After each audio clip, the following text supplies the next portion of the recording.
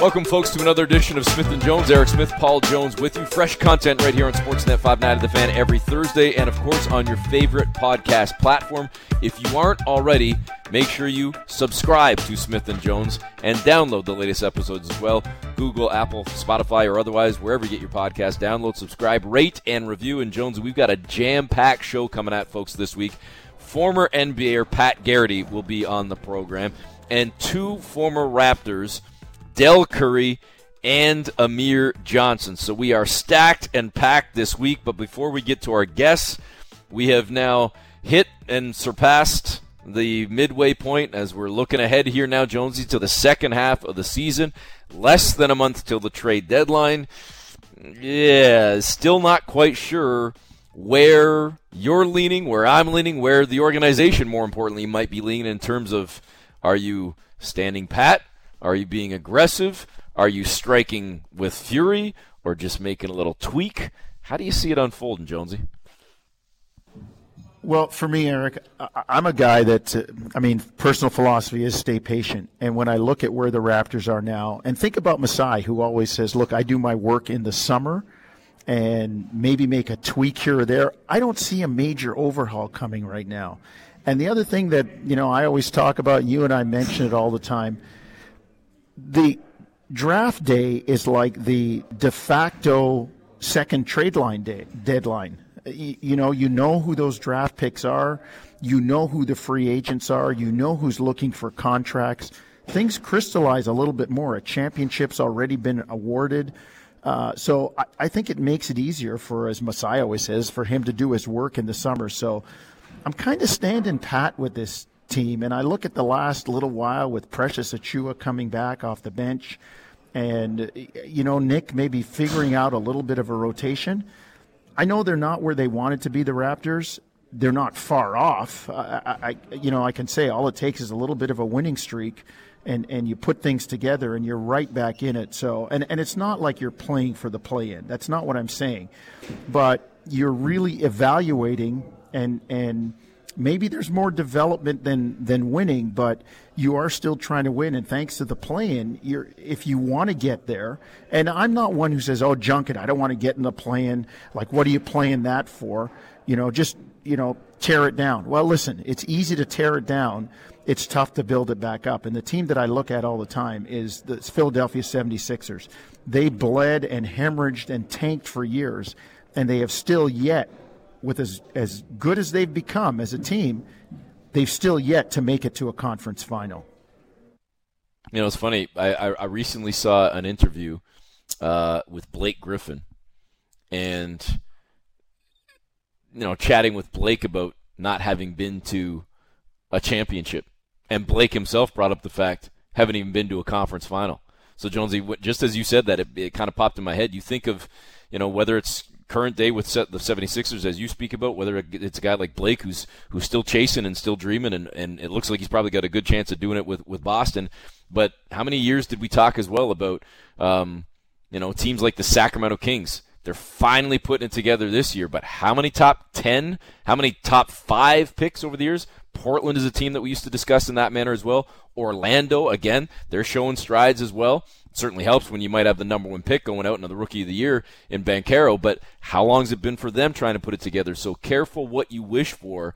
And I'm the type of guy, and I'm saying this more so as just a fan, and not necessarily Raptor fan, just a fan of the game. Let's use football, the Buffalo Bills. Do I want them to win the Super Bowl? Absolutely. But would I take them being in the playoffs and in the hunt and in the conversation and giving themselves a chance for 6, 7, 8, 10 plus years in a row, even if they never got the title, but always being there and knocking on the door and being right in the conversation? Sign me up. Sign me up. Give me a chance. And I'll always die on that sword. Give me a chance. I'd rather be in the mix. Even if I'm not among the elite, I'm in the mix, and you never know when lightning might strike. Well, Eric, and that's the thing that Raptor fans have been spoiled about, right? 8 of the last 9 years in the playoffs, a championship, a conference final in there, and they snub their nose a little bit at the play-in. Well, no, it's sometimes to get to the playoffs in this new NBA, especially when you're depending on some young people like Scotty, like Precious, and they're not like OG or Pascal and Fred who had their hands on the trophy. You need to go through that. You need to have some scars before you start winning. So I'm with you, man. Just put me on the dance floor and let me dance to the music. And if the judges like what I'm doing and I get a good score and I can win a trophy in that dance, great. If not, then, I'll wait till the next song comes on and get me back on the dance floor again. Okay, I'm not going to use that analogy. I'm not going with that one because I can't dance. 2 left feet, just keep me in the chair. Let me do my chair dance. Let me do my thing. I look much cooler sitting close to the dance floor than I do on the dance floor. But Jonesy, I got a perfect segue to this one. Here's a dude that was dancing literally on the streets of Toronto. Remember back and doing like the Thriller dance or something, the zombie walks and all that stuff? I mean, he was everywhere. If there was something going on in the city, he was there. Whether it was Raptor related or it was something organized by he was everywhere, right? Yeah, he was. I roll with Amir, right? I roll with Amir. Yeah. I roll with Amir. Yeah, you're right. Yeah. You're right. I mean, he started up his own watch parties and whatnot. And I guess he needs no introduction. Jonesy just hinted at it, but we bring into the conversation right now longtime NBA vet, but more importantly, longtime former Toronto Raptor as well, Amir Johnson.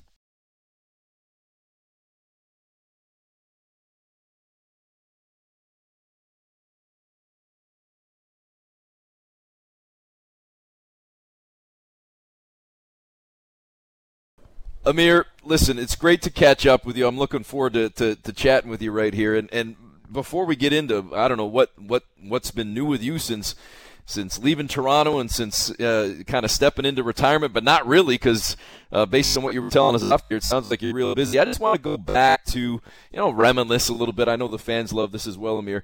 When I put together a list in my mind of guys that embraced this city and all it had to offer, and not just this city but this country, you got to be like, if you're not at the top of the list, you're certainly in the top 3, top 5. And I wonder now, looking back, kind of in hindsight, Amir, and I know you've chatted about this over the years before as well, but what was it about the city, the organization, the fan base that just kind of sparked something in you where you wanted to be more than just a player? You actually wanted to be part of the community.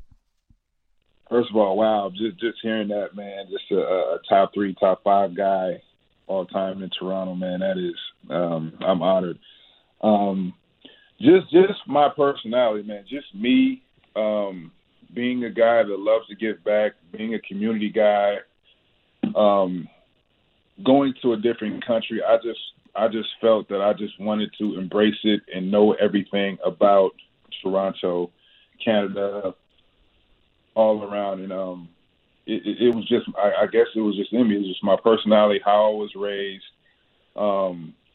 Grew up going to community centers, going to the YMCA, going to Boys and Girls Club, seeing how they help guys, help kids, get people, off the streets while they're coming after school and be able to do some curricular activity. And I grew up that way.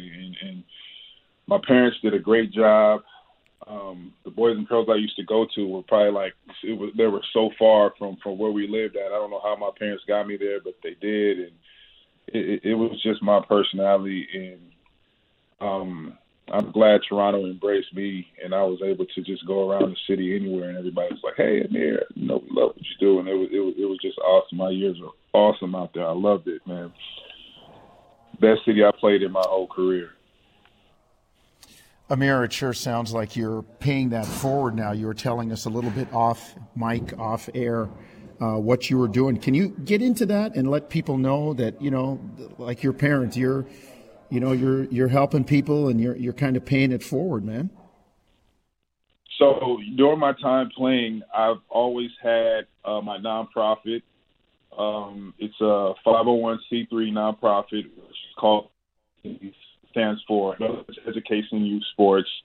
When I was playing, I haven't had a chance to fully focus on it because I was focused on winning a championship, but I had my partner just kind of do his due diligence and do everything right, when I'm finally retired. And now I catch myself, at home in front of the computer, working a lot and trying to get this thing up and running. So we've, I live in Las Vegas, so here in Vegas we are in the midst of building a community center, and so far we have our sponsors, and we have the land, we have the site, and I'm super excited about this. And it's in the midst of going up, and we believe in the need of just mentoring the youth in programs, and to just get kids sure they have computers to sit at, make sure they do 30 minutes of homework, and they're straight to curricular, whether it's football, baseball, basketball. We're pretty much going to have everything at this community center, and it's all going to be indoor too, since it's Vegas, because Vegas is like 1,000 degrees.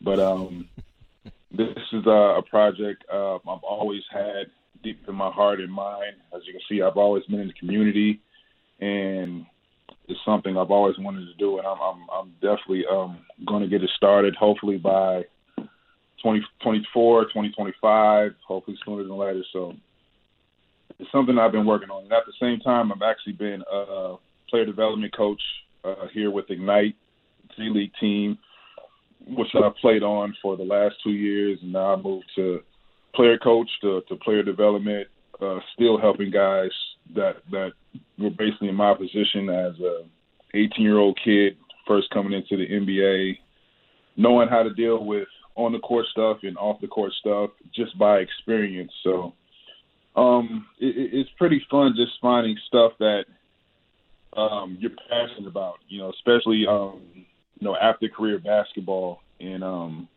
it really just takes on just getting out there, collecting business cards, meeting those season ticket holders that come to the Raptors games, and just starting something and being an entrepreneur yourself. Hey, Amir, I want to go back to your upbringing then as a kid. Did you have anything close to or even resembling what you're now trying to do for the youth in Vegas, in the area? Was there whether it be a coach or a teacher, was there a community center? Was it your parents? Was it an aunt or an uncle? Was there somebody or somewhere that you were able to attach to beyond just what you were doing in school or on the court, where you could go as a safe haven if you wanted to, or as a place to learn and extend yourself even further? Like, where did this nugget come from? And like I say, did you have something like that? Well, the first person I've ever seen in California do something in the community was Magic Johnson. Magic, the street I lived on was Crenshaw and Washington, and that's really in the hood in California. But what he did is built these Magic Johnson theaters, TGIF Fridays, a 24-hour workout facility, and I was just like, wow, that was just unbelievable to me. Like, a player would actually go in the hood and just build these centers in these communities that we can go to. So that was like my first time actually seeing that, growing up from where I live. But where I went to is everything was pretty much so separated. Like, these community centers were pretty much not in the hood. We had to drive out far to kind of go to like a Boys and Girls Club, or we had to drive a little bit somewhere else to find like a YMCA. So I used to go like to way to Pasadena from where we're from. And that's probably like maybe 20 miles from where we are. And my parents just used to drive me there.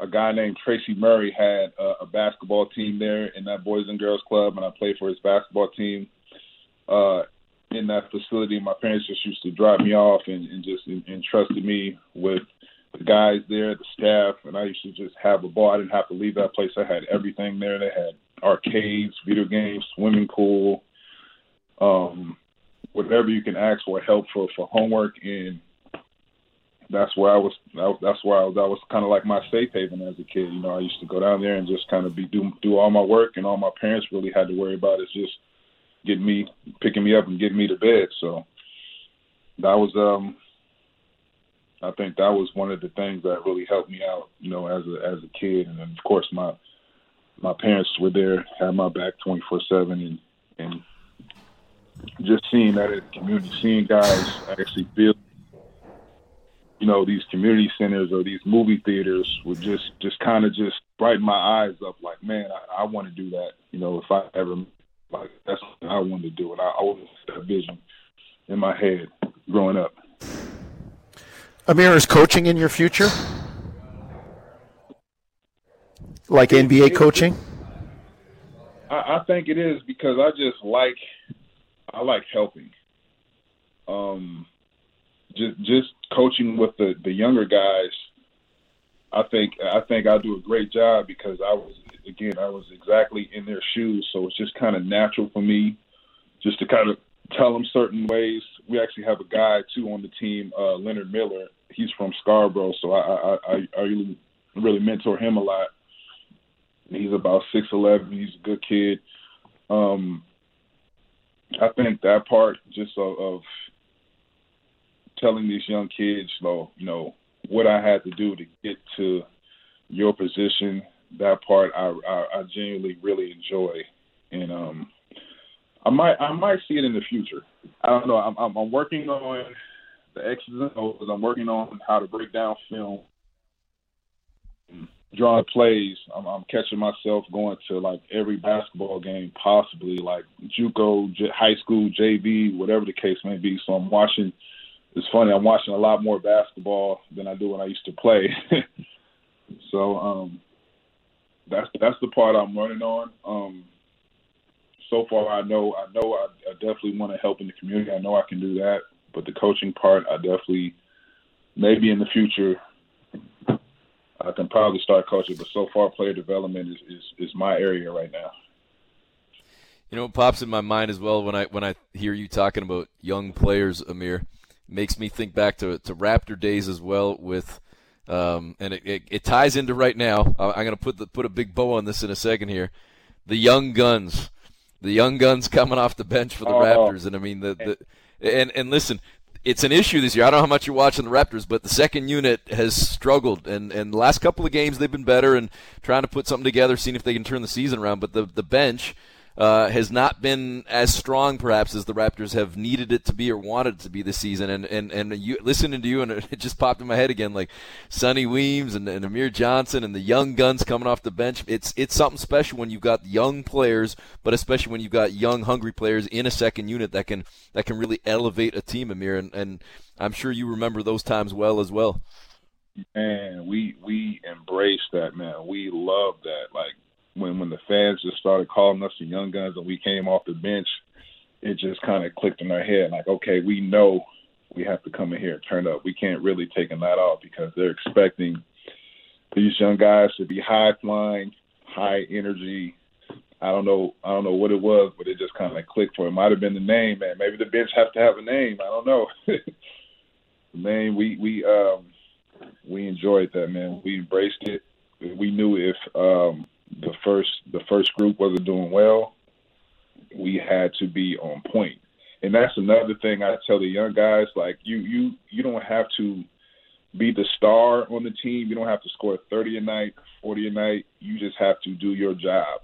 Whether it's like setting screens, you have to cut, rebound. Like, you can make a great living in this league if you know how to be a great teammate. And, scouts nowadays go off of plus and minuses. If your plus is up with any group that you're on the floor, you're gonna last a long time. So, we embraced that.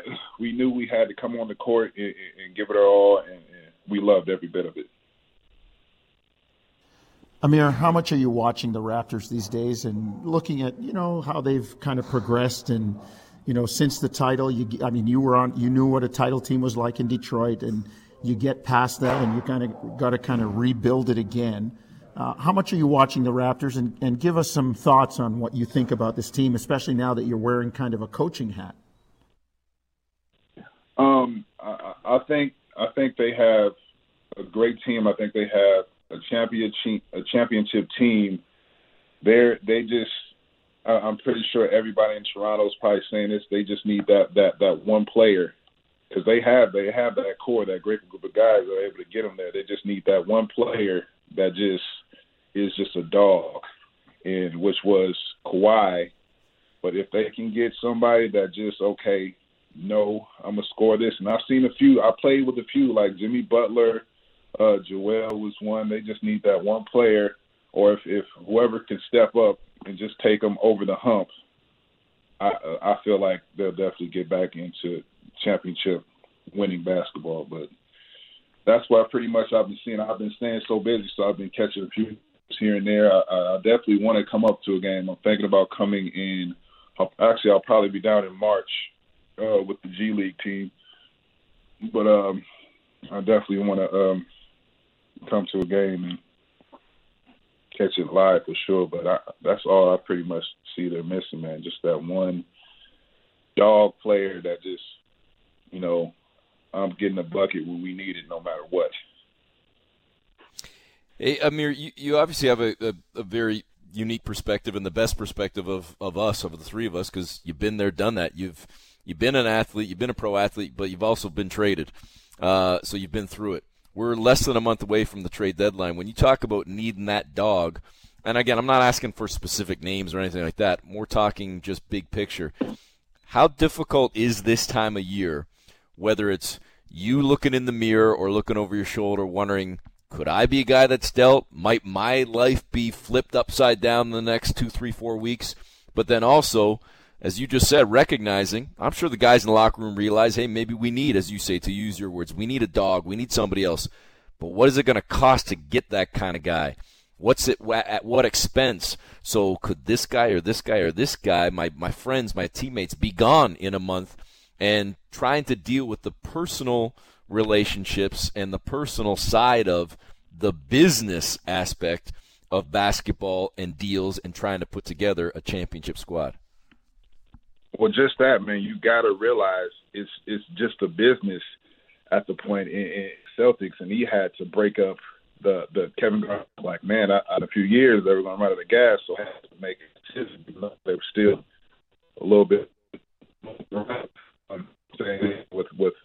Masai. He had to do the DeMar trade when everybody was just like, oh no, and it turned out he was just and everything into a team.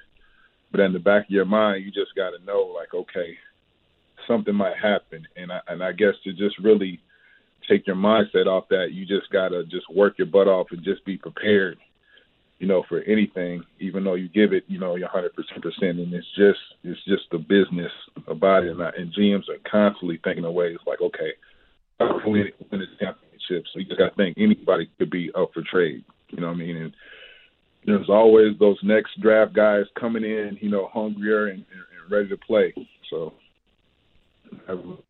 just be business-minded, be ready. And, I can't really say who they're going to trade for or pick, but, with Masai, you just never know what he's up there planning. So, Amir, who's impressed you? Which team? I'm asking you to put on your coaching hat. You say you're watching a lot more than you have in the past. Which teams have impressed you this year when you look around the league and you say, hey, these guys are making some noise and they could make some more noise later? I've been watching all the young teams. Now, just because I've been player development, young players, I've been watching the OKCs, I've been watching the Clevelands, I've been watching the Minnesotas. I'm keeping my eye on them a lot. Just a lot of the young players, especially the young players that are signed to the G League and coming up into the G League, and playing. Just keeping my eye on the young guys, just so I can kind of preach to them, like, you see this guy you just played with yesterday in the G League, like, he got a call up and he's out there just hustling his butt off. So just as a coaching standpoint, I've just been watching a lot of the young teams. All right, Amir, we're only going to keep you another minute or two here. I'm going to ask you maybe the most generic question I've asked you thus far. We started off talking about just thinking back to joining Toronto and the way you embrace the city. What for you stands out when you think back to your time here? Like, is there a game? Is there a moment? Is there a specific something in time that really for you says that sort of encapsulates, or that was like my peak moment or my highlight moment, or are there a couple that really, are top of mind for you? I think well, at the time that Chris Bosh left, and we were kind of going on a downhill, and then we as a team, we were just working our butt off, and we finally won like our division, and I think that was like a highlight moment for me, because everybody was just so upset, like our superstars just left. But we worked our butt off and rallied up. We had new coaches in. Of course, we got Lou and Kyle and Gravis and all those guys that came in, and we were able to, make the playoffs and finally make the playoffs as we were going on the downhill and win the division. I think that was probably like the highlight. I still got the T-shirt here hung up in my office that I'm sitting in, and I think that was one that's to look at it. I'll tell you what, man, you know what you need to get? You need to get a copy of that graphic that somebody did back in the day. If you don't have it already, we talked about the Young Guns earlier, the NWA, the way that they reworked the album. You've seen that one, obviously, right? That was on a T-shirt at some point. I know you know what I'm talking about, right? The remake of the cover. I need somebody to send me a copy of it for sure. Hey, Amir, great chatting with you, man. Good catching up with you, and we'll look forward to seeing you up here and hopefully get a chance to catch up with you down in Vegas sometime as well. Great to roll with you, Amir. Thank you. Always great chatting with Amir Johnson, and certainly brings a smile to my face thinking about that.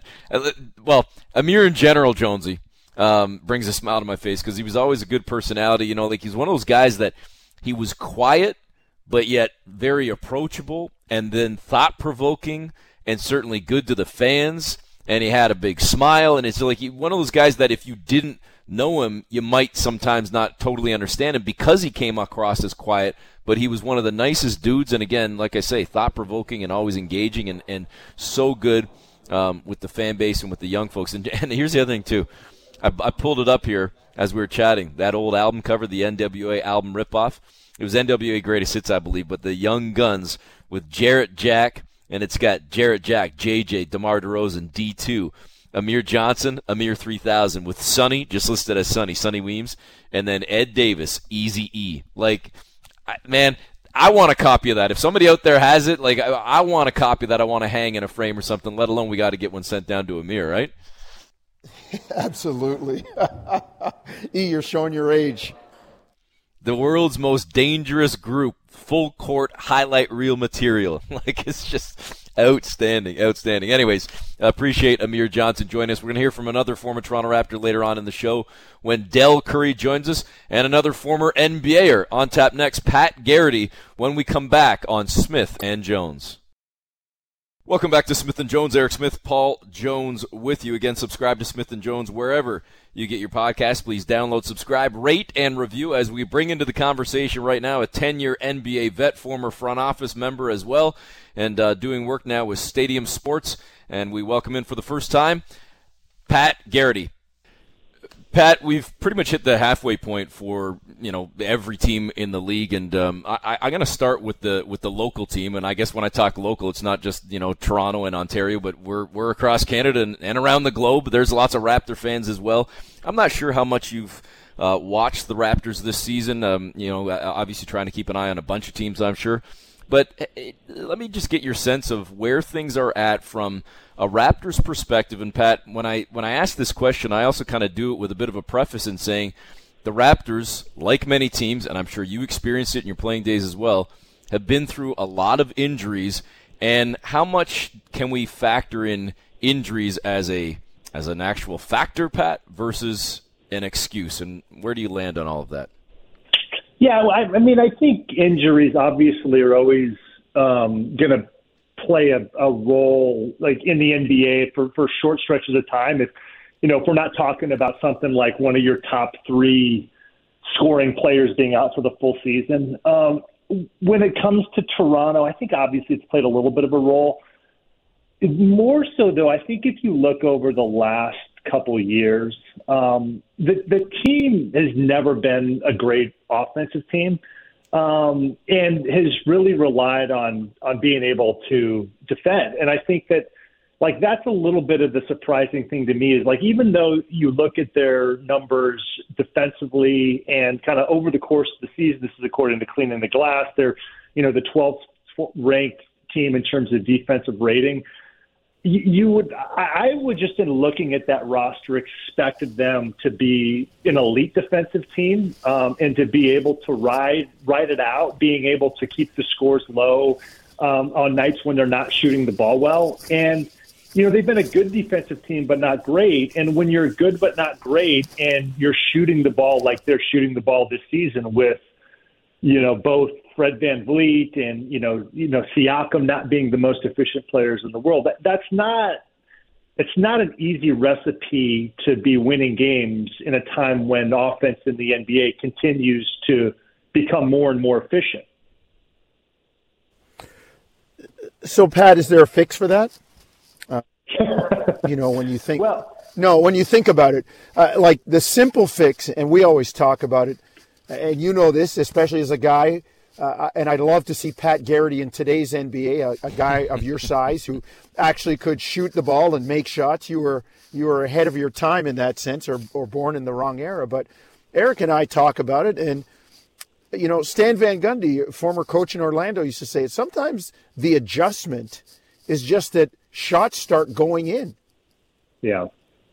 Yeah, no, I certainly think that's the case. And I think for Fred VanVleet, like, that's especially the case. Fred VanVleet is a much better shooter than he's shooting the ball this year. And so all of a sudden he starts performing at career averages. Your offense ticks up quite a bit. I think the more interesting thing for Toronto, and this was a deliberate decision that I thought was pretty groundbreaking, is they really decided not to spend any money on the center position. They went and said, look, we're going to do center by committee and guys on affordable contracts that play hard, that aren't necessarily offensive players. And then we're going to really invest in, long switchable wing defenders. And when they went that route, I thought that was brilliant. I thought they were going to be a great defensive team. And I think that things you've seen, if you kind of go into their numbers a little bit, is they're one of the worst rim protecting teams in the NBA. So I think when you're talking about the defensive end of the floor, it's, a question that I have is there a way to maybe reallocate some of what they have and go out and maybe bring a guy in that's a little bit better of a rim protector? Because on the offensive end, look, I mean, Scotty Barnes is still developing. I know, people in Toronto are probably freaking out a little bit by his regression, but he's still 21 years old. And he came in before he was even playing an NBA game as a guy that wasn't the most skilled player in the world and was drafted based on, number one, his motor, and number two, his measurables of being a long, athletic, switchable guy. So it was going to take time for him to develop anyway. But Pascal Siakam has made an All-NBA team. OG is one of the most coveted 3-and-D wings in the NBA that I think any team in the NBA wants. So the funny thing about Toronto is you guys have a roster at the top that is full of guys that I think most other teams want, and just for whatever reason, it's not, clicking this year. And a lot of that, as you mentioned, just has to do with the shots not falling. Okay, so Pat, you led me down a little bit of a path here that I was going to go, but you went there, so I'll go even further. I'm not getting into fantasy trades and all this stuff. Jonesy and I, we don't do that because there's almost no point to it. But talking again in generalities, you've been there as a front office guy as well. We're less than a month from the trade deadline.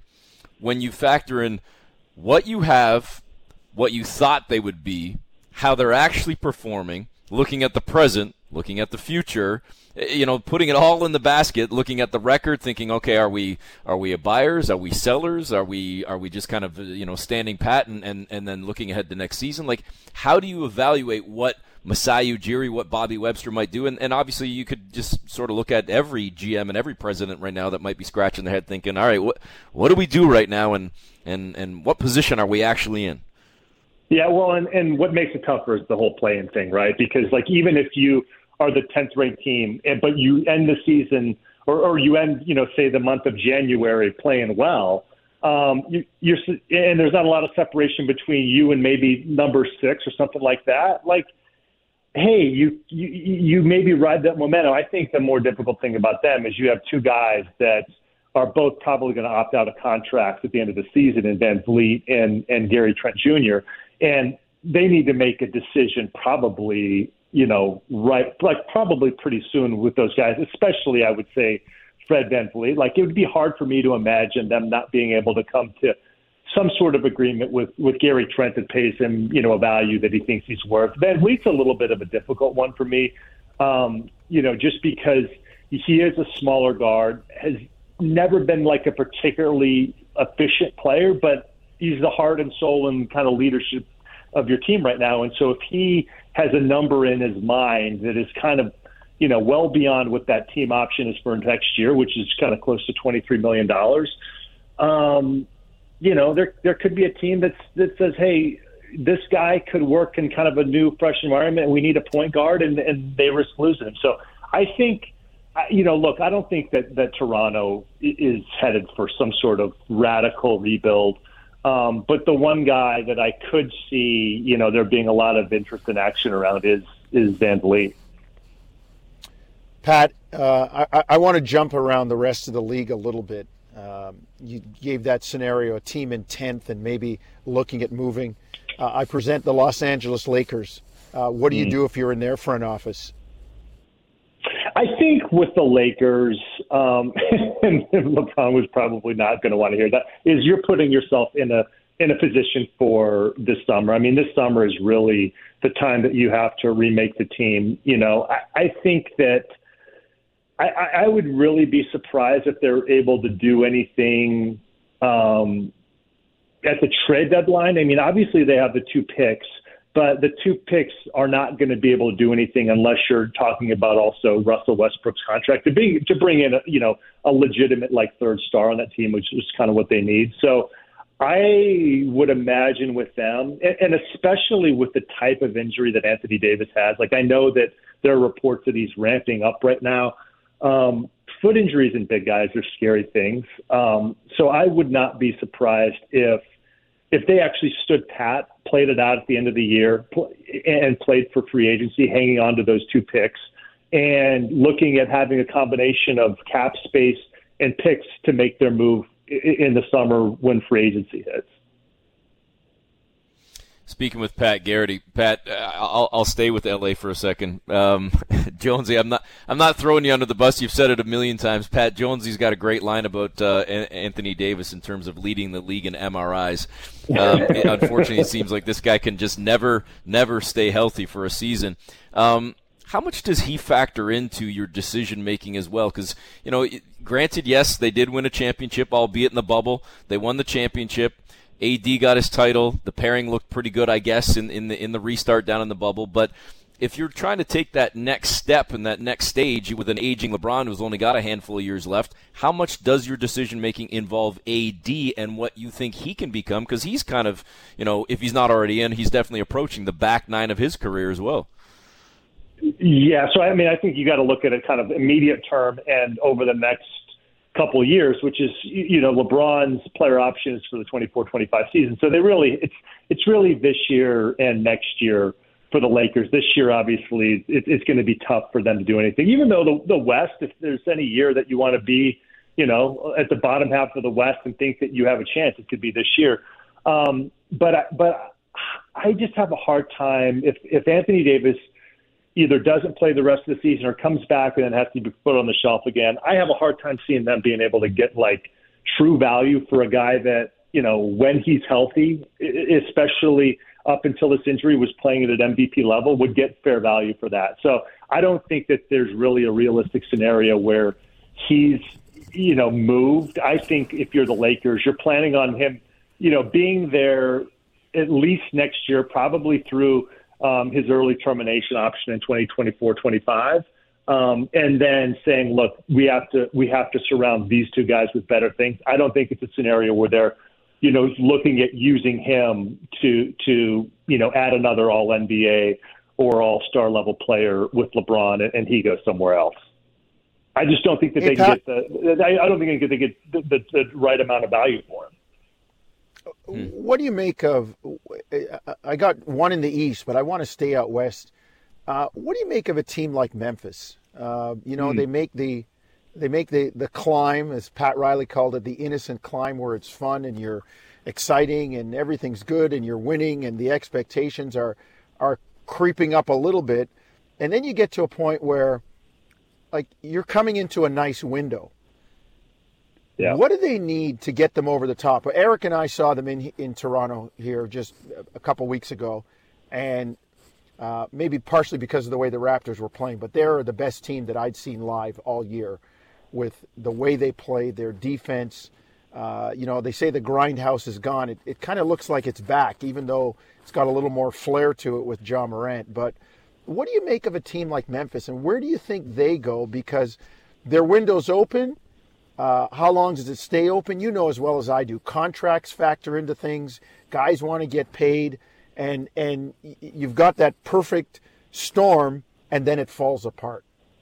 Yeah, no, and that's going to be the tough thing for them, because they do have so many guys that are under contract for a long time. I'm looking at their stuff right now. Dylan Brooks is really their the one guy that they have to make a decision on, that he's going to be due for a pretty substantial payday for what he makes right now.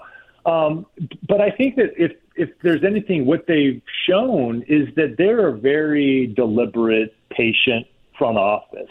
And last year and even the year before, everybody who was following them, was waiting for the trade when they were going to put 3 or 4 of those young, attractive contracts into a deal and bring a superstar there. And that's just not their formula. Their formula has been, depth, internal development, making commitments to guys, long-term and coming to fair deals with guys. And that's what got them there. So I think really the path for them is really seeing how this season in the playoffs turn out, because I think that there's a good chance that they can make it to the Western Conference Finals and potentially, make it to the NBA Finals. And so I think if they're a team that, gets to the conference finals, maybe there isn't really any move that you want to make except just, keeping that team together and not locking yourself into a corner when you do have a guy coming up for free agency and getting ahead of those kind of things.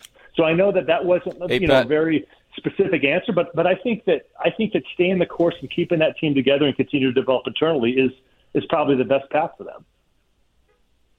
Pat, I'm going to jump to the East, and Jonesy, I don't know if I'm going to jump on the team that you were about to bring up, but I'm looking at the Brooklyn Nets and the season they've had since the coaching change. And I don't know if it's as simple as that. We've talked on this show a couple of times, Pat, about the fact that Steve Nash's record is very good as a head coach in terms of the win-loss record. Even just go back a couple of seasons and you're a toe away from knocking out the Milwaukee Bucks, the eventual champs that year. So I don't think it's like this guy couldn't coach, but was it a chemistry issue? Was it just a new voice in the room? Like, why has suddenly the fortunes of the Nets with essentially the same personnel just flicked that switch and they are lights out and among the best of the best in the East now? In the league. I think a little bit had to do with just like unfortunate timing of Steve Nash being the coach when they were talking about everything other than basketball in Brooklyn with KD's trade demand and the Kyrie thing earlier this season, and Ben Simmons, who hadn't played an entire year, still trying to figure out how he was going to fit into that team. And so I think, look, a little bit obviously was like when things aren't working, and you're a coach and maybe you lose the locker room. And I'm not saying that's what happened with Steve Nash, but, it certainly, could have been what happened. And you get a new voice. Obviously, it gives a little bit of energy to the guys. But I think that you can't forget that, there's also kind of time healing some of the wounds of the off-the-court issues, number one.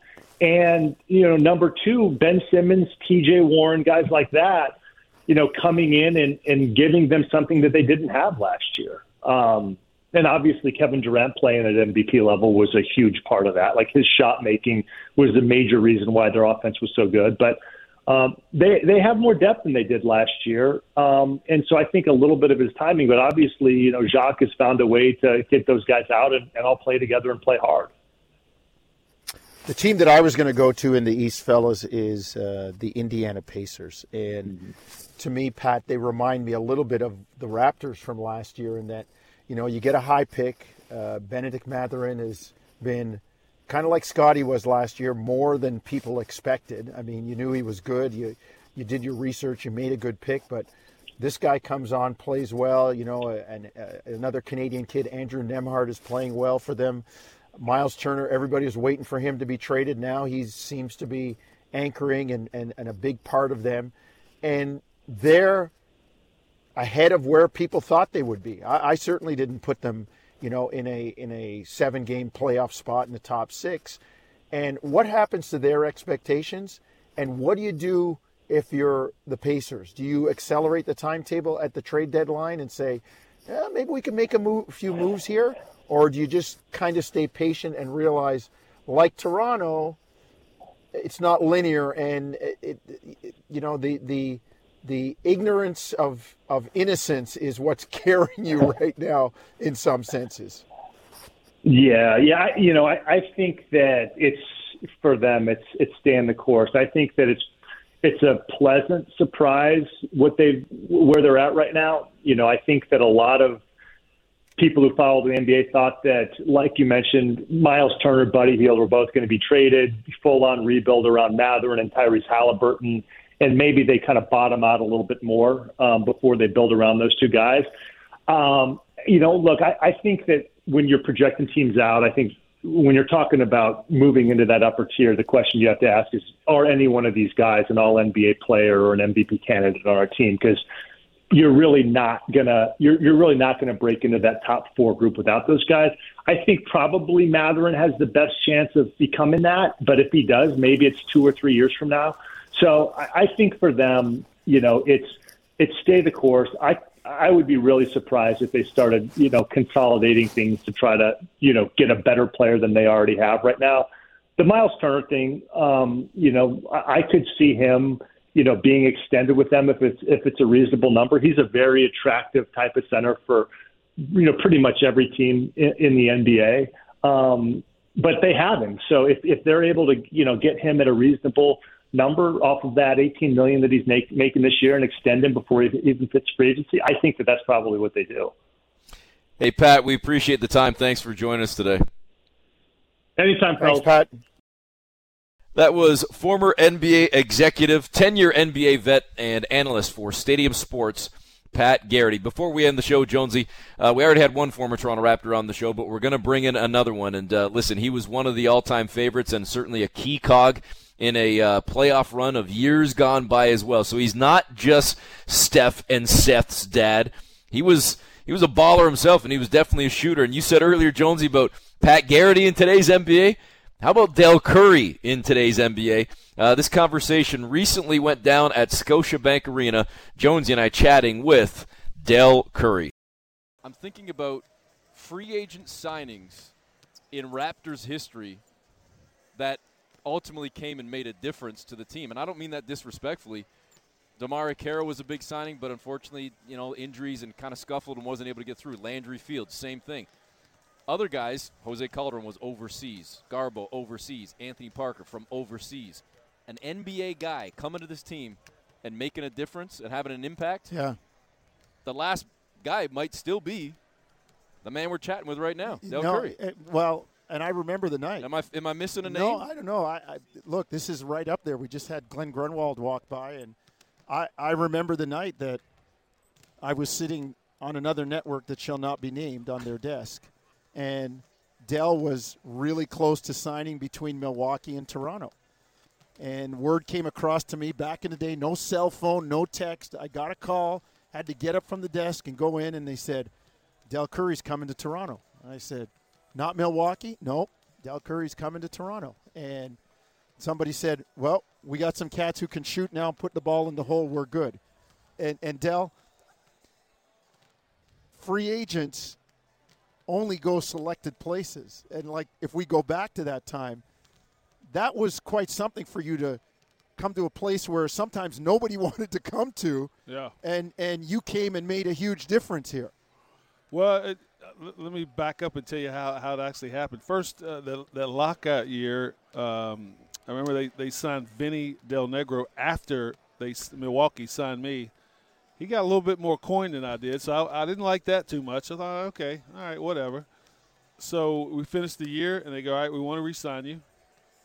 I go, all right, okay. So they send. We thought we had a deal done. They send me the contract, and there's a page missing from the contract. So I call my agent. I'm like, where's page, I don't know, 14 or something. And it's like, what? I'm like, yes, it's a missing page. So he's like, all right, we'll send it. It'll be tomorrow. In the meantime, my tailor calls me and says, hey, coach of the Raptors, they were on the site. Long story short, because the missing page in the contract, Taylor calls me, got a little bit more here. I'm like, all right, let's go north. I was fine with it, so worked out great. Well, that's the version I heard, and the one I told, 23 years ago now? Yeah, we're 23. Yeah, I've been out 20. Yeah, I came here in 2000, yeah.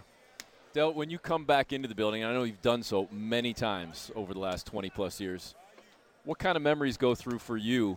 Because, again, I'm referencing seeing Glenn. One of the things that I talk about is beyond just you in the playing days is the commercials, of course, that have been aired and spliced together at Nike, and folks can find on YouTube, and let alone the pictures and whatnot, seeing your two young sons playing alongside you and getting up shots and taking care of business up on the practice court that's still there up in the 300 level. Like, what goes through your mind when you come here? It's always fun to come back. There's two buildings in the NBA that I can walk around without my credential on.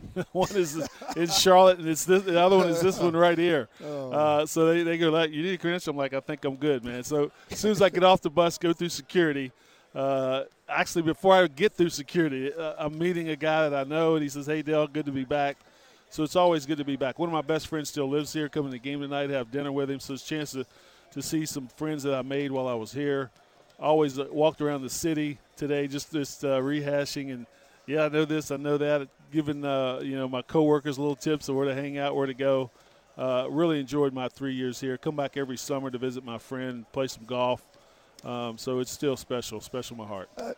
Del, how much of a difference do you think that made in a time when not everybody wanted to come to Toronto, right? And I say this all the time, having been here from day one and watched. I mean, that was a playoff team that you eventually were part of here and for a few years. People don't always want to come to Toronto. They may come kicking and screaming, but when they get here, they're like, hey, man, this is okay. How much of a difference did it make that you signed as a free agent? Charles Oakley was here. Kevin Willis was here. And people are looking around saying, wait a minute, we got some good vets that decided to go to Toronto. What's going on up there? Well, just like guys that paved the way for players in the NBA right now. I like to think we paved the way for guys to come to Toronto. It's a great city, great organization, fun place to play. Kind of the only show in town at basketball-wise. Fans are great.